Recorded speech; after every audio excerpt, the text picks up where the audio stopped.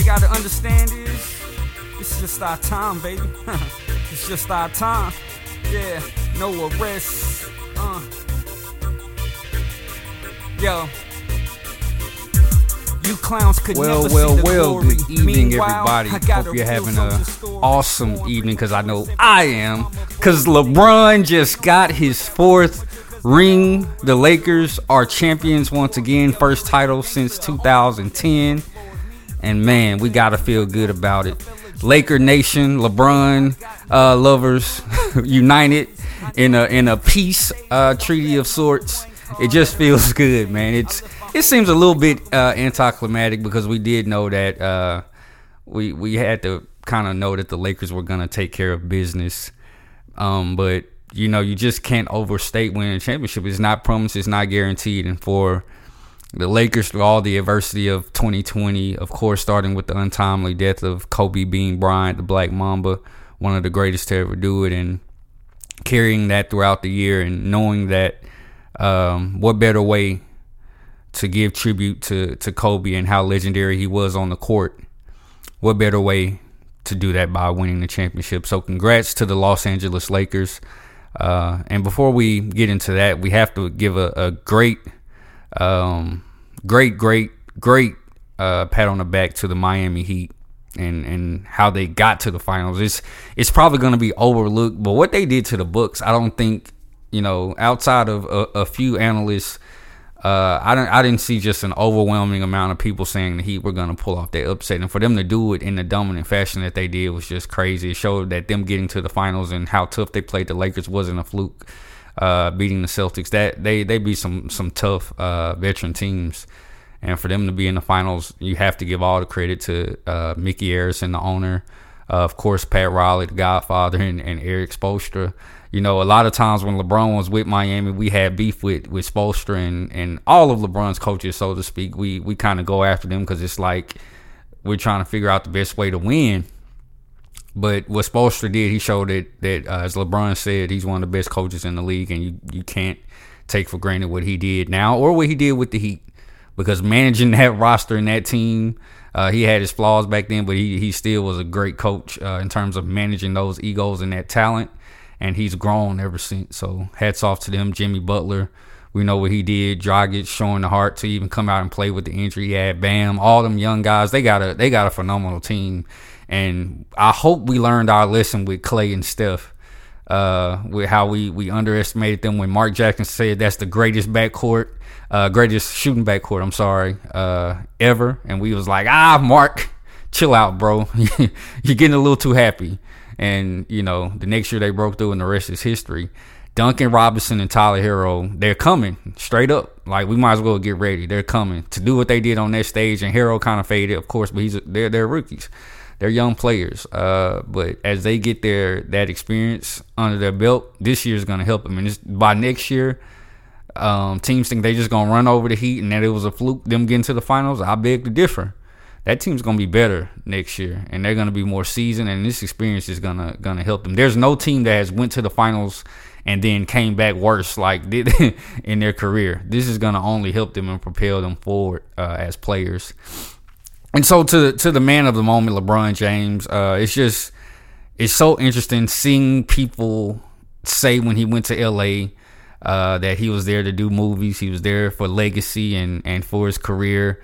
In terms of Hollywood, basketball would be secondary, but for him to win a title with the Los Angeles Lakers, knowing the pressure he was under and the greats that had came before him, because we know LA don't care nothing about your resume, especially and as a rival to the Lakers for so many years and as a rival to Kobe, Laker Nation was just not embracing LeBron like that. He couldn't be the dude that came there and didn't win. And so for him to fulfill that promise, I just salute him, and he's the GOAT. There's nothing that we can say about LeBron James. If you don't think LeBron's the GOAT at this point, God help you. I'm going to pray for you in my prayers, because that's what you need. You need God to intervene in your life and help your brain and your twisted mental capacity, because you're crazy if you don't think that LeBron James is the GOAT.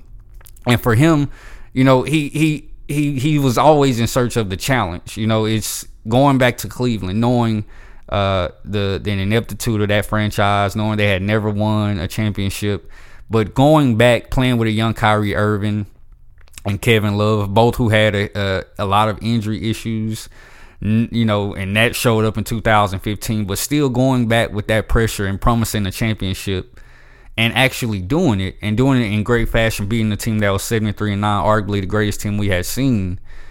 Hats off to him. And if he wanted to retire after that, I think he was the GOAT then. But for him to say, I'm going to put another challenge in front of me, I'm going to put another boatload of pressure on my back, I'm going to go to LA to play for the Lakers, the team of Magic, Kobe, Shaq, Kareem, Jerry West, Wilt Chamberlain, all these players, Elgin Baylor, you know, all these greats. And so to say I'm going to go to LA, I'm past my prime, going to year 16 at the time, but I'm going to win a title, I'm going to bring us back to the playoffs and then the championship, and knowing that they were defacing his murals and saying, no, you're not a real Laker, you're not this, you're not that, to overcome that adversity, all because he loves the game, he loves the challenge, and he's a winner. To win a championship in this fashion, in the bubble, the hardest championship in terms of what the players are saying mentally, in year 17 at 35 years old, it's amazing. And so I salute LeBron. I salute the Los Angeles Lakers. Anthony Davis, first year, he has to be like a kid in the candy store. First year on the Lakers, he gets a ring. So that's just going to make him even more hungry. I don't think he's the kind of guy that's going to be satisfied. He's going to be even more hungry. Rondo, playoff Rondo. Boy, we owe you an apology, Rondo, because I'm not going to lie. I was one of the people saying, man, what is Rondo doing in the regular season? We were like, Rondo, bro. But they would not have won this ring without Rondo. When Rondo came back, it took them to another level. It made them unbeatable. They were already a great team, but Rondo put such space and length between them and other teams that were really good. Denver, Portland, those teams were great teams, but because of the way the Lakers annihilated them, we flipped the narrative and said, oh, those teams weren't that good. We coming into those series, a lot of people were picking, they were 50-50 on a lot of those series. Some people picked the Lakers, some people picked their opponents. But Rondo added an element that when LeBron was off the court, he was still able to maintain the game and control the game the same way that LeBron did and get the others involved. Which is what he specialized in, and his scoring was just a cherry on top. This is what made them unbeatable. So to Rondo and AD, LeBron, those veterans that they deserve it, man. I know this is going to be one of the most fulfilling rings for LeBron. I don't know if he's going to say it, but to do it this way in this fashion at this age, and to reclaim his title as best player in the world after not making the playoffs last year and being injured, it was just beautiful to watch. Beautiful basketball. Going forward, as I put a bow on this podcast, and we'll talk later on, but going forward, the sky's the limit for the Lakers because AD and LeBron, their chemistry is on point. We'll see if they can bring back some of their veterans. I just love that nucleus of Rondo, KCP, Caruso, AD, and LeBron. I'll take that lineup against any lineup in the finals and in the playoffs. They're going to have to make some decisions as it relates to Kuzma, Danny Green, Keith. I don't know what the situation is with Avery Bradley, but they're going to have to make some decisions as it relates to their bench. Their bench was big. You know, they had some times in the finals in Game 5. They weren't very good, but they've been consistent. They've been one of the consistent benches in the finals. And so just hats off to Laker Nation. I wanted to do this quick podcast just to announce it, that we're excited. We can finally enjoy our night after that debacle in Game 5. I'm just excited after being so freaking upset after Game 5. It feels so good. We're champions again, baby. Shout out to the GOAT. Shout out to LeBron. Shout out Laker Nation. And I'm so sorry. I forgot about Frank Vogel. Man, I would have been so upset if I didn't mention Frank Vogel. Frank Vogel, when he got hired, I was so excited and happy because I remember Frank from his time in Indiana when, of course, they were playing against LeBron all the time, against the Heat. And when Ty Lue almost got the job, I was just like, man, we've been down that road before. They need a real coach, and there's no knock on Ty Lue. Ty Lue's a player's coach, but he's more so of LeBron's an extension of him on the floor. With Frank Vogel, they get something totally different. They get a defensive-minded, even keel, intelligent coach, which adds something. It's not just an extension of LeBron. He actually has his own element and unique style, which helps. It adds to the game, and it made the Lakers better. They've been a great defensive team the entire year, and that starts with Frank Vogel because he's a great defensive coach. His temperament was wonderful.